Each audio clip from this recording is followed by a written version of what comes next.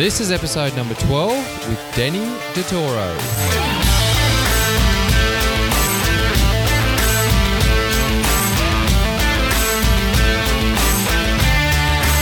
G'day legends and welcome to Your Life of Impact, where we connect with world-class athletes and coaches, health experts and enthusiasts, inspiring entrepreneurs and community leaders, all to teach you how to tap into your inner excellence. I'm your host, Brett Robbo, and I'm extremely grateful you're joining us today on your impactful journey.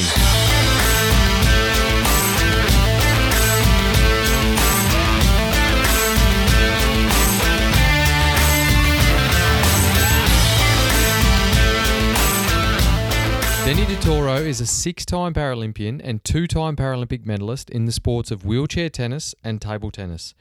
Denny is a paraplegic due to an incident that happened to her at a school swimming carnival as a young teenager. She is such a beautiful soul. You'll have heard me discussing in episode number 1 with Katrina Webb and episode 7 with Liesl Tesh that I'm deeply connected to and inspired by women who are taking life by the horns and dominating and inspiring all humans on their journey. Denny is just another amazing example of this. You'll finish this episode inspired by her outlook on life and her passion to give back, and you'll no doubt be feeling connected to Denny like you've known her forever. Denny DeToro, you legend, welcome to Your Life of Impact. Oh, Robbo, thank you so much. It's such a pleasure to be here and so awesome to be chatting with you today. And I'll tell you what, it makes sense that we start this conversation talking about gratitude, because the last time that I saw you was a few weeks ago here in Sydney, and we sat through a presentation from Dr. Kerry Howes on, it was called The Introduction on the Practice of Gratitude. So I'm grateful that you can join us today. Oh, how sterling was that? I know you practice this on a daily basis and so do I. And often I've felt like a complete freak as an athlete in an elite sporting context feeling like this. And so meeting you made me feel like less of a freak, I have to say. It was bloody awesome. And thank you so much for that opportunity. We can be grateful freaks together. Yeah, man. It was awesome. I love to see, I'm actually, as you know, interviewing Kerry on the podcast soon, and you've got the magic headphones that are getting sent around that you'll pass on to Kerry for our Skype chats. Yeah. And it's exciting to see, and you'd be excited, you've been in sport longer than I have, but to see these studies on gratitude practices coming into high performance sport. Oh, it makes a difference, doesn't it? Because elite sport's really difficult. There has to be quite a degree of selfishness about it. Like, you have to be incredibly consumed and diligent, and the level of attention and time paid to this particular craft to be the best in the world is extreme. Like, most people looking at it, it's just too much for most people. And I can't say how often I've had friends just say, what is wrong with you? Why do you keep doing this to yourself? But when you're working that hard to perfect a craft in a way that is respectful to your own ability and to the support that you've received around you, it's really challenging to just not be sometimes a bit of an asshole, or he's perceived to be a bit of an asshole, but it's just you just trying to get your job done and do it in a way that is so 24/7 that there's not a lot of room for anything else. So for me, the only thing that's kept me from being alone and not having any friends is being really mindful that the only reason I'm able to do this on any sort of level is because other people support, allow, encourage, provide various services and time and love and care that help me reach for the best in myself. So gratitude is always a big one as an athlete, but also certainly as an athlete with a disability who, at the age of 13 had an accident, and from that get-go really appreciating on a whole other level that there's gratitude for this life, that it's temporary, that you just got to make the most of it. And when you kind of bring that to an elite sporting field, it creates some pretty intense but really magical moments. Yeah, I think you said a good word there, which is perception, because athletes do have to be very selfish, and there's a lot of decisions and choices, I wouldn't say sacrifices, but choices that you guys have to to make Yeah. to allow yourselves to be the best athletes, the best version of yourselves. And sometimes the perception from people outside of sport can actually be that you guys are ungrateful and selfish. Yep. But the truth is that athletes are extremely grateful for all their support networks in general. Most athletes, Most, yeah. And what I love about what Kerry and her team are doing is sort of exposing also it's not just the surface level thank yous and people being grateful for their support, but it's the physiological benefits and the changes at a cellular level that are happening. And that for athletes, I think, is really powerful to understand. Yeah, when you can tap into that becomes a very powerful tool for as we know, like when you're an athlete and you're trying to perform under pressure, you can't alter so much of that stuff. You're not in control of so many things. You're certainly not in control of the result either. And the few things that you are in control of is your mind and your ability to be grateful in that moment. And that's a very powerful tool when you can tap into it. And certainly the work that Kerry is doing as well as the rest of that mob just really provides a little bit of reassurance for the rest of us that is actually a really powerful tool to get athletes to start thinking about. And I think that's probably a great way for them to then think about themselves outside of being an athlete, and then how we better transition athletes and things like that. I think when we kind of tap into those things, we become better athletes and better people. Absolutely. And better people is a great way to put it, because it's a powerful physiological benefit for everyone and not just athletes. Yeah.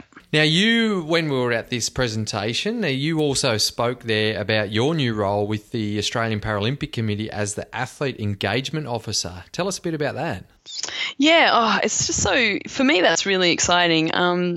About, maybe 6 months before the Rio Paralympics, Kate McLaughlin, who was chef de mission of the Rio Paralympic team and has just been given the role of chef for Tokyo, called me saying, we just really want you to be captain of this Rio Paralympic team, and would I be considering that?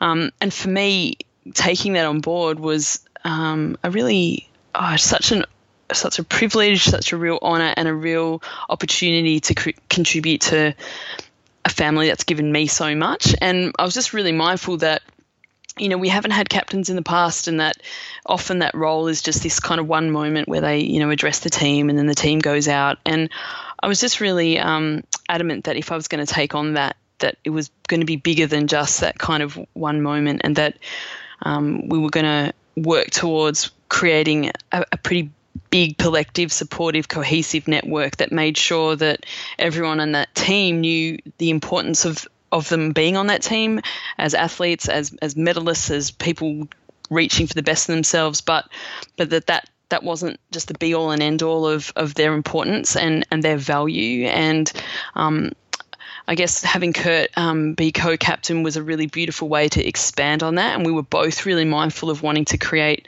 a really good experience for every single athlete going to that team, because Paralympics it's really tough, it's not, everyone kind of thinks that it's this great pinnacle, amazing thing, and it is all of those things, but it's also a really challenging space, and it's not like anything you've experienced. So it's very easy to come away from that experience not feeling so great about it, not feeling so great about yourself or this whole kind of movement that you're a part of. And we were really mindful of making sure everyone had the best experience possible. And so we did a lot of work leading up to Rio to kind of create as much of that with the long list of athletes, so that by the time we got to the Rio Games, every athlete knew they were part of something bigger than just their own result, and that everything they did was incredibly representative of the rest of us who didn't necessarily make it to that team. And being able to actually show that this was a really important role that was needed within our whole Paralympic movement allowed me to,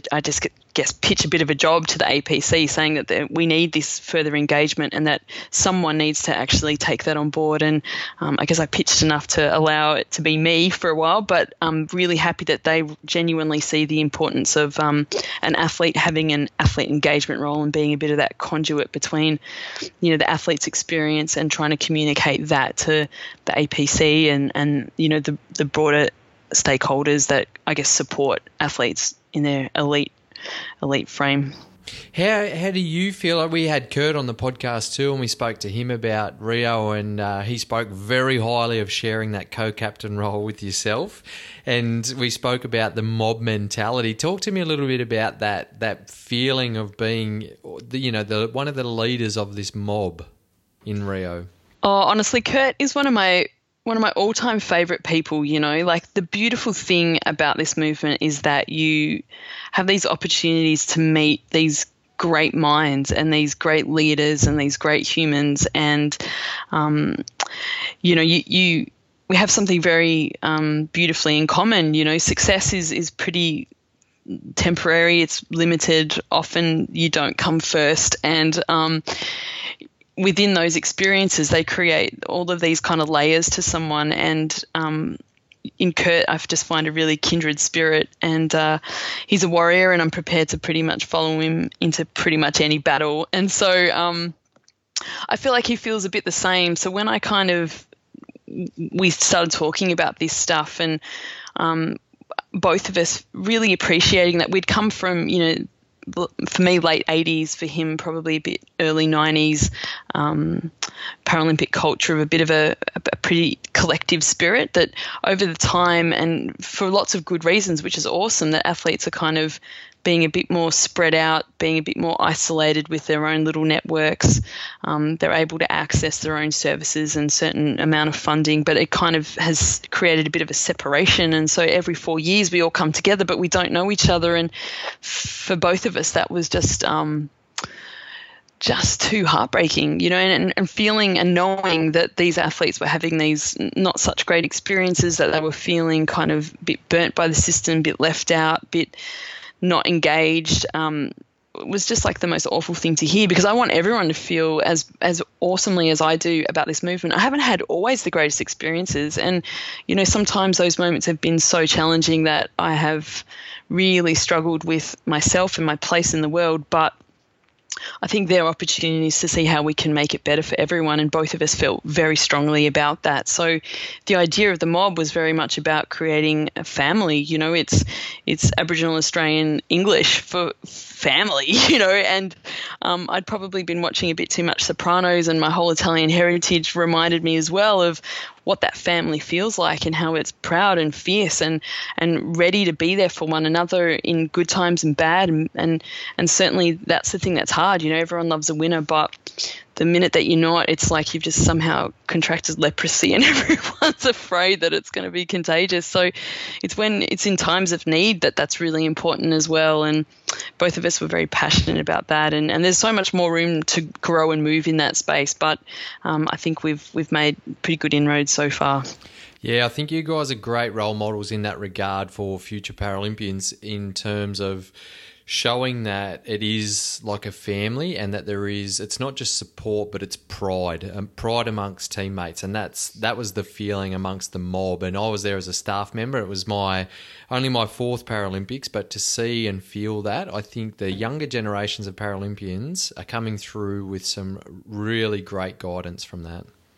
Yeah, that's the most exciting thing. Almost half, if not more than half, were first-time athletes under the age of 23. And for me, remembering or even thinking or even just, even just entertaining the thought that this is their first experience and they think this is normal is so exciting for me. And I'm really... I can't tell you how incredible it was to just watch athletes interacting and being supportive in the way that they could. We all understand that certainly in the Paralympic, during a Paralympics, everyone is there to do their job, but no one is there to, be social and all that stuff. But there is, when you're aware that you're part of something bigger, and when there are opportunities to make personal and meaningful connections in a very brief time, but that's supported and encouraged, then that feels very different. And as you said, like for me, that was my sixth games, and that's the most relaxed, if I can use that word. I mean, everyone is, riding the edge of the edge of the edge, but doing it in a way that feels very relaxed and happy. It actually felt happy. And a lot of the work we did leading up to Rio was about gaining a lot of experiences from athletes of all sports and kind of gathering the little bits of gold that the various team uses to,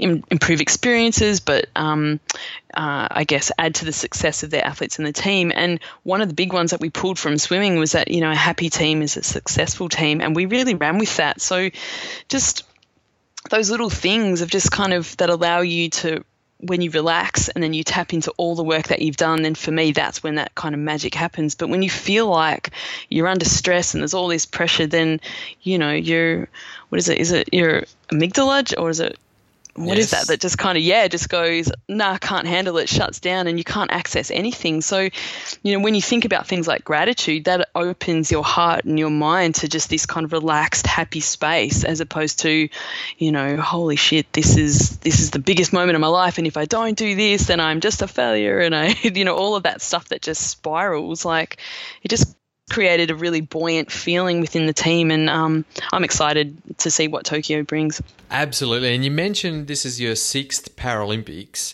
and you kicked off your Paralympic campaigns as a wheelchair tennis player. Can you just take us back to, you mentioned right at the beginning of our chat too, that at the age of 13 you had your accident. Can you just sort of fill us in what happened there and how you kick-started your Paralympic years? Yeah, well, I was a pretty active kid, just played a lot of sport. Wasn't, I played a lot of tennis and a lot of basketball. It certainly wasn't going to be something I was going to be doing for the rest of my life, but I really enjoyed it and I loved pushing myself, and I'm fiercely competitive and just loved to get amongst it. And I was at a swimming carnival where a retaining brick wall collapsed on my whole year 7 and year 8 classmates, and it snapped my spine and pretty much put me in hospital and in a wheelchair for the rest of my life. But the incredible thing at that moment was that I had some really good people around me, and not just people who were really positive, but also people that were struggling and angry and grief-stricken, and I experienced all these emotions, and I was able just to really clearly see what was useful and what wasn't useful. So that time was extraordinary on so many levels, but mostly because I met incredible people like Sandy Blythe and Brian McNichol, who were 2 Paralympians who were getting ready for Seoul, and just extraordinary men who were just smashing it. They were in wheelchairs, but I really didn't care about how or why they were in wheelchairs. I was just intrigued as to what they were doing and how they were doing it, and wanted to know more about that journey that they were on. And I was fortunate to have Sandy be my recreational officer while I was at the Austin Hospital in Melbourne. And, he really, I don't know, I think he must have seen a little bit of himself, just this feisty little punk of a kid who just wanted to get amongst it. And I was pretty adamant of just learning to be as independent as I could possibly be, so that I could live as rich and fulfilling life as Sandy was living. And, he was a real motivator and a real mentor to me for so long, and I miss him every day. And, I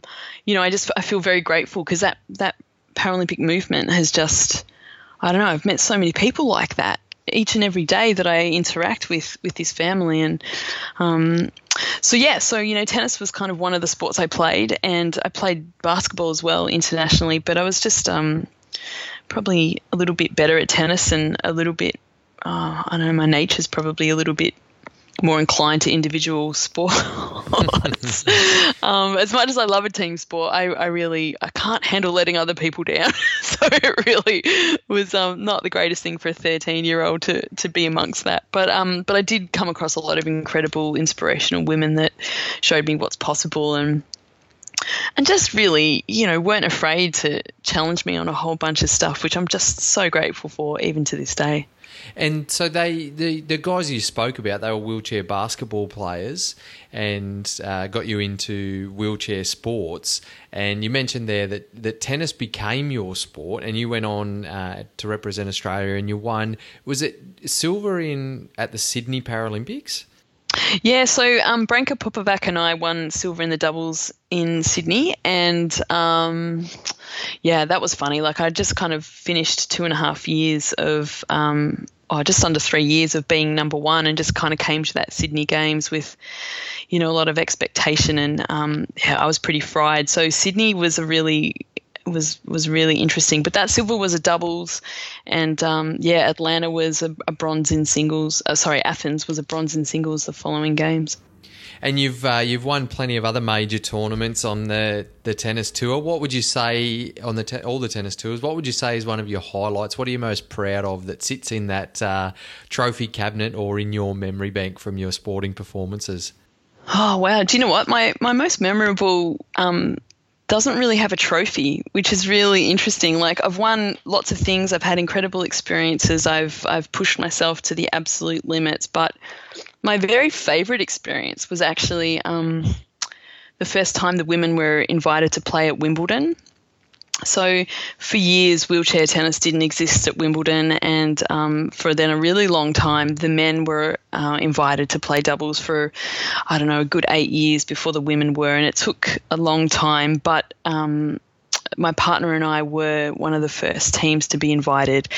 And I just remember we'd won the first round, and it was only still an exhibition, so it was still only 8 teams. And so through to the finals, we're on court 4, and I'm looking up at the All England Club. I'm in my whites, I'm in a dress. You don't often see me in a dress. And I just had this extraordinary moment of feeling like, honestly, I'm the luckiest person alive. And for a moment, I just felt every single person that's ever contributed to my ability as an athlete and my experience as a woman playing an elite sport in a wheelchair, and took all of my doubles partners, all of my coaches, all of my trainers, every person in my bubble, and just felt, how good is this? We have, you've made it when you've been denied a place for so long, and here you sit in front of it, looking at it, just reveling in it. And that genuinely was the greatest experience of my tennis career. I could understand why, let alone the prestige of Wimbledon as a location and as an event and being able to participate in that. But what a change for you to experience in the fact that women's sport and you being part of that shift. How did you feel before that shift actually occurred, when you see the men getting invited back there year after year, and you girls, knowing that you're putting in the same amount of time, the same amount of effort, you're dedicated para-athletes as the guys are. How did you women in the sport feel not being invited to that event? Yeah, far out. I mean, for me, this is the big question, isn't it? It's like, I think lots has changed over certainly the last 30 years that I've been playing parasport, and we've gone from the early beginnings of people feeling like, it was a pretty patronising pat on the back. You'd be like a human interest story, even though you've just, reached number one in the world. You're still a human interest story. And certainly we've moved from that. Like, I feel like there's a genuine appreciation, or a greater appreciation and a greater appetite for elite sports people doing what they do, whether that's with a disability or without. And I think we've kind of moved very much into a space of appreciating and awareness and acceptance and acknowledgement and all of those things. But there are some things that take a little bit longer, and you need a little bit more effort and a little bit more patience, and just keep fighting the good fight. So for us, Wimbledon was that kind of last one. We'd been invited to every other Grand Slam, and firmly cemented in all the other Grand Slams. Certainly the women had, and everyone gets equal pay at all of it. But it took a really long time to, I guess, convince the Lawn Tennis Association out there that not only is it great tennis to watch, but it's important tennis to watch, and that there is so much that we contribute in that space. And it took a while, but that win was incredible. That was 60 years of women working each and every day to be on that same level playing field, and that moment weighed very heavily on me, and I was very mindful of that. And I felt really privileged to be a part of that, because I had seen that. There was a lot of athletes in that space that hadn't been around, hadn't seen all the all of those athletes had put towards making sure that our experience was as great as it is. And I think that's a big part of this mob stuff, is really appreciating the history and the people that have gone before us, and how we only have this experience because so many people have worked so hard so that we can enjoy this time. It was pretty mind-blowing. And that's what's so great about having leaders like yourself in the Paralympic space, because it's not that the younger generations don't care or are greedy or anything like that. It's just that they're not aware of it. And to be honest, I didn't know that history, that you were one of the first, or the first lot of females that were allowed into such a major competition. So I think history is really important for people and younger athletes to get a feel for firsthand, to understand where this establishment and where this growth and where this pride has come from. Yeah, absolutely. And also how they can contribute to that legacy. It's really, I think when you're an athlete and you're kind of riding that edge of the edge and the tip of that wave, it's really easy to feel like that's just going to go on forever. But it doesn't, and you don't often get to choose how it ends, and rarely do you feel really fulfilled by it. Like, there's so many stories of athletes coming away not feeling so great about that. And so being mindful that time is a short-lived time, and your ability to contribute to that broader legacy is a really important thing for you to consider, and how we kind of, I guess, be that guiding light and set that example for what a successful, supportive, respectful Paralympian looks like for future generations. I think that is super important for each and every one of us. Now, you've mentioned mindful a few times, and for those people that have spent a bit of time with you, your language is unique and infectious, and I want to dive into that. So you are a doctor of Chinese medicine. Correct. And how did that come about, and what philosophies from that do you take into your everyday life? Let's dig deep into this. Yeah, wow. Well, gosh, that's such a great question, because really, it starts growing up in a Roman Catholic household, going to Catholic school and secondary school, and being really open to hearing about the broader questions of what is meaningful, what is the point of life, what is the purpose, and those things I've always thought about. Like, I don't know why. I was a pretty weird kid, and I wanted to be a doctor when I was growing up. I wanted to be a surgeon, and I wanted my contribution to the planet to be a meaningful one. And certainly, as I grew older, and certainly with my accident, it kind of, those questions came into, I guess, sharper focus. And I just read lots, and I was really broad with my reading. And even though I had a growing up school period and home life period in a very Catholic kind of background, I was really drawn to Eastern philosophy, and just lots of philosophy, actually. I read lots of stuff, and it was, I guess, all that Eastern philosophy that really resonated with me. And I was able to, it was one of those things that I was able to instantly use in my day-to-day, and it was just reliable. Like, I just could always rely on that. And certainly kind of Taoist, Buddhist thought allowed me to consider how the world works, what is real, what is not real, what is a meaningful existence, and how can I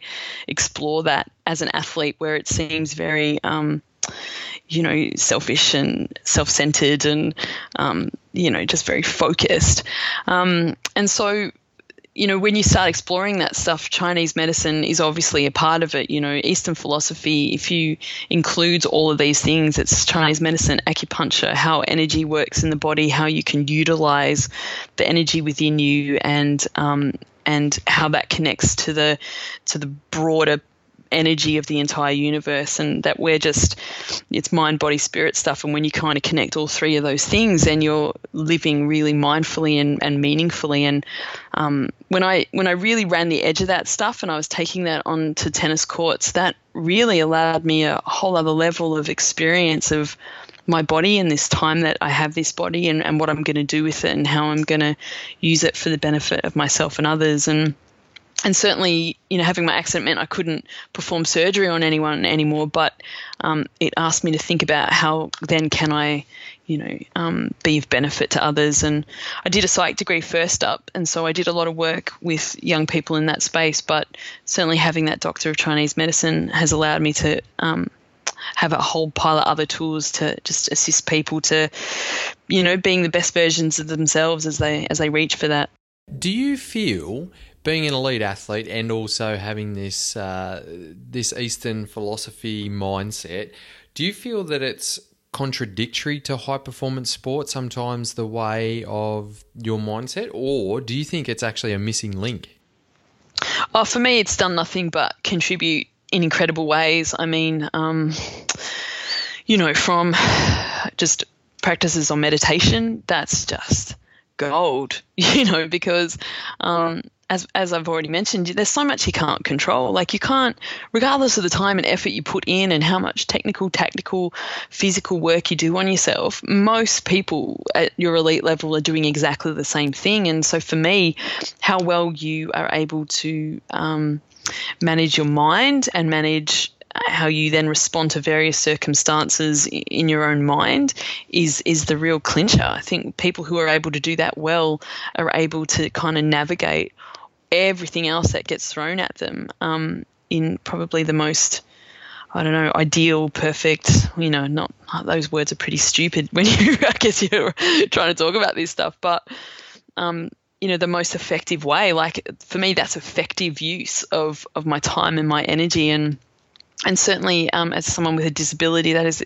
my disability is constantly changing. I'm always experiencing varying degrees of pain and just things that are just unpredictable. But I know that even in the worst times and the worst things that I've had to manage, I've been able just to rely on really simple things like being mindful of my breath. That has actually allowed me to just take a bit of stock, find a bit of common ground, find a bit of balance, find a bit of control, actually. And that's been nothing but useful as an elite athlete.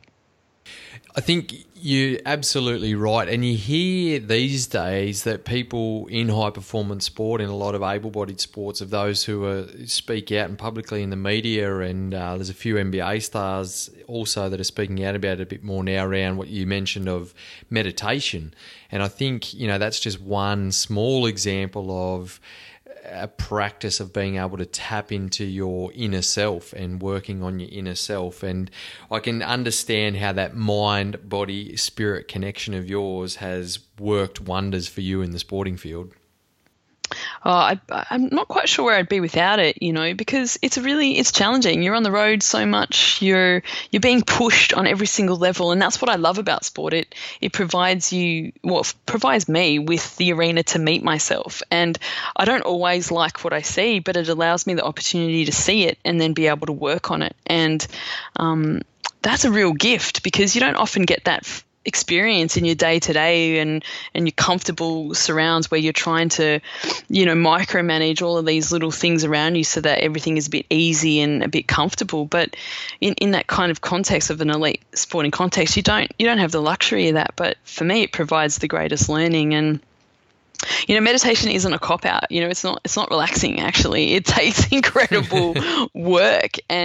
But when you're prepared to put the work in, wow, it opens a pile of doors that are just beyond useful. And back to what the mindful word that you use, and I think meditation and mindfulness can have mixed connotations from people, and they create their own perception around it when they don't actually understand. But I like to explain it to people in regards to the fact that we actually create our own mindsets, whether that's our mindset of abundance or mindset of gratitude, or whether we have a mindset of fear or envy. Whatever the mindset is within us, we actually create it. So the more that we know about our internal workings and the more that we can tap into our internal workings, the better we are in every single aspect of our life. 100%.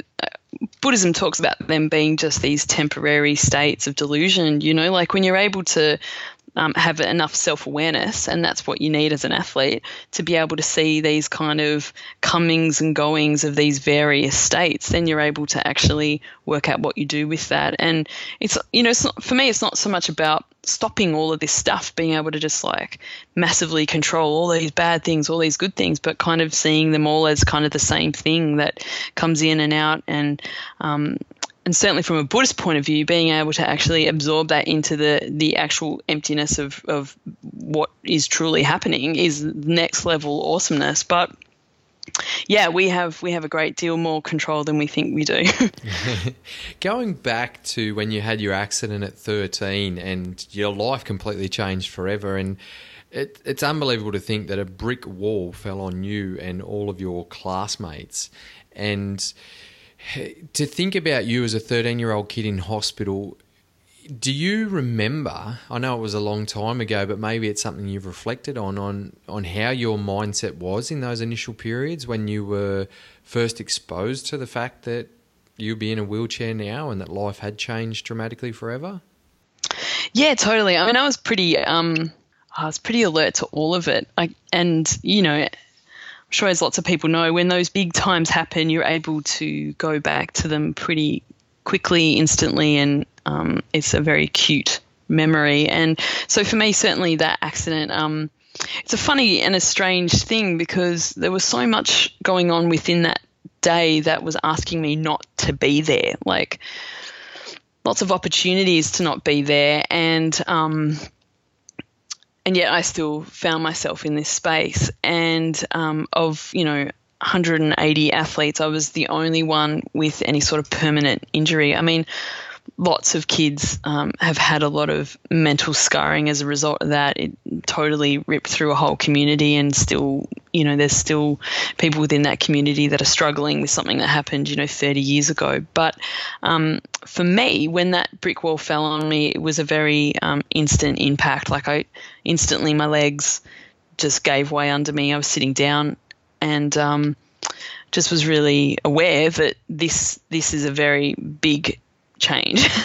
And knew enough, because I was a total geek and wanting to be a doctor, that either this brick wall had totally severed my spine or I was in spinal shock, which just seems like a weird geeky thing for a 13-year-old to think that. But genuinely, when like the ambos came and they had laid me down, that was my first question is, do you think this is permanent, or just, am I just been in spinal shock? And they're just looking at me like, you're a freak. What? Wow. That was your first question to them. Yeah, it was my first question. And my second was because I guess a lot of adrenaline was happening. I wasn't actually in any pain. Like, for me, the first thing was just checking, what, am I all right? Do I know who I am? Do I know where I am? Like, just those stupid things that you run through when something happens. And all I could hear around me was like a lot of pain, turmoil. There was a lot of just confusion. People were running around everywhere. And even though I was lying down and couldn't necessarily see it, I could hear it and felt it, and just thought, oh my gosh, like, there was one person in particular who was clearly struggling. I thought, oh man, I'm so glad I'm not her, that is so bad. She had a broken wrist, but it was just like, it was just so overwhelming with this cacophony of sound. And so from straight up, I was like, I'm all right. I actually knew I was all right. And even if this was a temporary or permanent thing, I was happy to deal with whatever came. And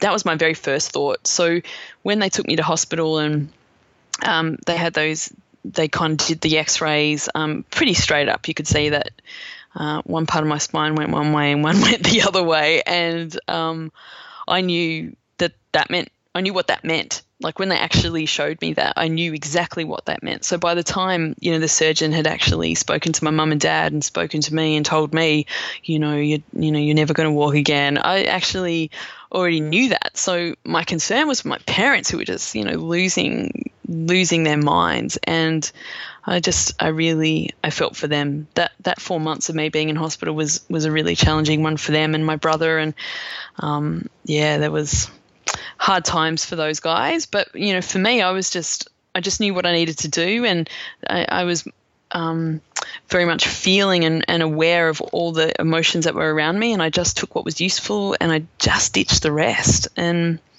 I've just been really I'm really glad for those little bits of early learning. I've always kind of drawn on them, and they just keep kind of reoccurring throughout my life. That's pretty amazing, because it sounds like acceptance was a major thing that you took on very early, and you just said then that you filtered through with what was helpful for you to think about and to feel emotionally, and you took on the helpful thoughts and feelings, and you learned to dismiss the unhelpful thoughts and feelings. And these are very powerful skills that we can learn through help from the amazing psychology networks, from any of the Eastern philosophies that you might have learned. And I know you've studied neuro-linguistic programming. I know that there's some very powerful methods within that, but it sounds like it was almost natural to you. So I can understand now why you've followed the paths that you have around the Chinese medicine and the NLP and the psychology degree also that you studied.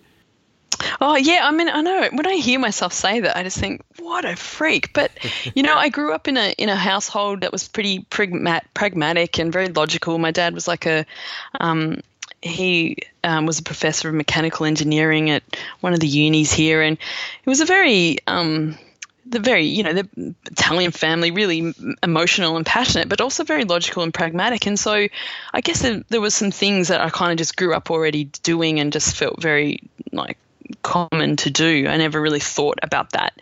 And certainly as a young athlete, I'd be thinking about those things as well. But certainly that accident, I don't know, brought all of it into the sharpest focus. And I didn't think twice about that. I didn't even think, what am I thinking here and how is this being useful? It just was there. And I'm just really fortunate that I've had a lot of people not fight that, like even in hospital when I was 13, the children's ward, they wanted to take me up to the children's ward because the rehab ward, the spinal rehab, you had to be 16 years or over to actually go into the spinal rehab ward. And, I just remember kind of going, the first time I could get into my wheelchair after a month of lying down, I went and checked out this children's ward and I was just mortified. I'm just like, there's no way you're taking me here. Like, I'm not going to learn anything. I'm not going to learn how to be independent, and that's going to impact me for the rest of my life. And I was just really, really aware of that. And thankfully I had people like Sandy who were able to talk to my parents, and I had parents who also appreciated that that thing in me needed to be supported and nurtured and encouraged. And I was just really lucky to have people that went, this chick's onto that, and we support that, rather than be really fearful because, didn't tick the boxes that hospitals should tick. And I was just really lucky that I had just people that thought a big picture and were prepared to accept me and my acceptance for things, and that I wanted to actually grow from that experience, and I wanted to use the time I had in there to actually smash it out as best as I could. And I can't tell you how lucky I was. That's an amazing mindset right there from a young age, is to learn how to grow from that experience. I know, it's weird, isn't it? But, I think we all do it every day, and whether we kind of give ourselves acknowledgement in that, like, that's probably one thing. Like, I think most people get to do that. Most people have challenging circumstances in their life each and every day. Like, you can look at me and you can say, oh, you're in a wheelchair and that's the biggest thing you've had to deal with. But it kind of isn't, actually. Like, I had less issues dealing with that moment than I have lots of other things that have happened throughout my life. And that's the thing. Challenges come and people experience incredible amounts of suffering, but people work through this stuff each and every day. And for me, the key is acceptance and being, I guess, patient and joyful in that acceptance. They're not easy things to do at all. And if you're able to actually work with that and through that, then that's usually the light at the end of the tunnel. What's next for Deni Di Toro? Where are your visions? Oh, wow. Well, we've just started we have actually. We've started the Athlete Commission. So certainly as an extension of a lot of the mob stuff, it's creating opportunities for athletes to, just be able to control what this Paralympic space looks like, how it affects us, how we can benefit, how we can be of benefit, how we can create just the greatest experience for all of our people coming through, and support all of our alumni that have actually contributed so much. So that commission is off the ground. Certainly I'm doing a lot of forum-based stuff where we're exploring a lot of topics that our athletes are experiencing and finding ways to come together with that kind of shared knowledge, and for that to, create some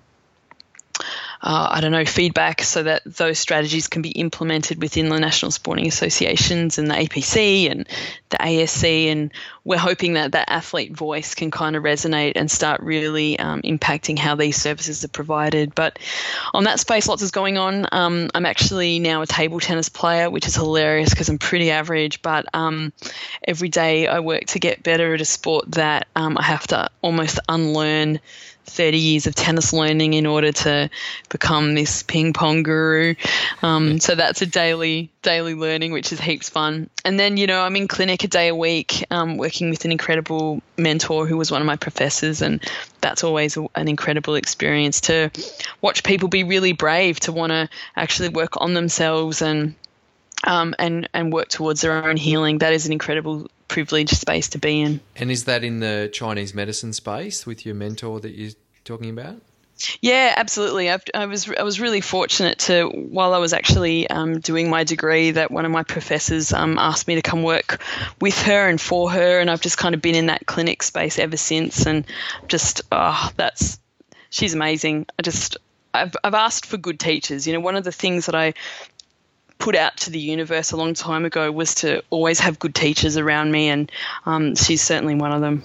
It's unbelievably powerful and important for all of us on our journeys to find great mentors, isn't it? I do quite a lot of presentations, and one of them purely on mentoring, because I think it's actually a bit of a people don't understand how to tap into it. And you're lucky to have a physical mentor, and I'm lucky to have some amazing physical mentors in my life, but we can also have mentors that we don't have to actually physically be able to spend time with, but still learn their abundance of value that they have to offer. Oh, absolutely. I think that's massive, and I think it's the biggest untapped area, certainly in that Paralympic space anyway, is like there are so many people with incredible experiences, knowledge, wisdom. You don't need to even spend any time to be influenced by people. And I'm fortunate that I've had lots of people that I've spent lots of time with, but there are big mentors in my life that I've never met, that I learn from on a daily basis, and not just because of the great things they're doing, but also watching people have those challenges and how they respond to that. That's learning. That's a certain type of mentorship for me in a way. It's like, how do you take every opportunity and learn something from that? And how do you then use that to make the world a better place? And for me, that's really the thing, is how do I make sure I just leave every opportunity better than I found it? And I draw a lot on the people around me for a lot of that inspiration and motivation and reminder that this stuff is important and that it matters, and that you can't underestimate the value you have in someone else's life, whether they've met you or not. It's important to know that people watch and people care and people see and feel, and that it has an impact. Absolutely, definitely. And I can hear you there with, I often say to people that one of the strongest mentors in my life over the last couple of years that's taught me so much holistically is a guy called Lewis Howes, who has a podcast, and he doesn't even know that I exist, but I consider him as one of the biggest mentors in my life over the last couple of years. That's exactly right. Now, Denny, we'll wrap things up shortly, but I'm all about action, and I would love to know, what's your advice on what specific action our listeners can take today to become more impactful in their lives and in their communities? Wow. Action. For me, action is really about, that awareness that this is very temporary. And when you have that awareness that it's temporary and you commit to making every moment count, and doing that in as meaningful way as possible, then it provides that opportunity to create the greatest experiences around you. That doesn't mean you're not going to have challenges or you're not going to have suffering, but that journey through that is going to be an incredible journey. And that, you know, for me, that action really is, for me, that I look to, is leaving every situation better than I found it, whether that's a conversation with someone, whether that's a difficult scenario that feels very uncomfortable, or whether that's, you know, using a wheelchair access toilet that someone's just pissed all over. You know, it's just like making every place that I go better than I found it. And when I do that action, that creates really powerful, positive feelings that reminds me of how grateful I am for this life experience. And it reminds me of why it's really important to reach for that each and every day. Brilliant. I love it. Now, before we dive into the Fast 5 questions, I like to give all of my guests a little gift. And we're talking over Skype here. You're actually the first person on the podcast that we've done it over Skype. We did try and communicate to meet up, but I'll be heading overseas, so that didn't happen in person. But I did send you the magic headphones for the sound quality, and with that was a life tea and a thank you card. So I wanted to give you that to thank you for coming on to the podcast. Oh, thank you so much, Robert. That really made my day, by the way. Like, how lovely, you know, in an age where few people write anything, it was just so lovely to actually receive this beautiful handwritten card. And I really appreciate how much you care about this space and how much you want to contribute to so many people in this space. And we're just all really lucky to have you and your love and your passion. So thank you so much for the invite. Oh, thank you. And I'm glad you could understand my handwriting because I don't do it very often. So. It's beautiful. Now, two-part question. I know you're not very active in the social media world and the online world, but if people want to sort of reach out to you to learn more from everything that you have to offer, where can they find you? And also, how can I and the listeners help you on your journey?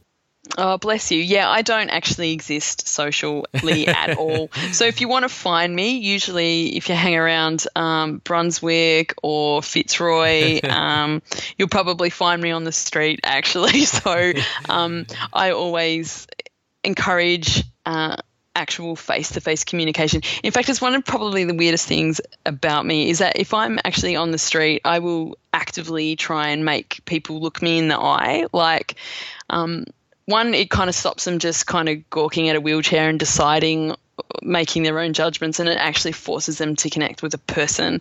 But I love those conversations that happen on the street just randomly. So I would say just, you know, wander around streets of Melbourne looking for me. That's probably the best way to connect to me.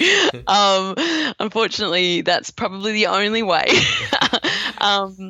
If there's any burning desires from anyone listening to get in touch with you, Denny, I'm sure they can reach out to me and we can make something happen.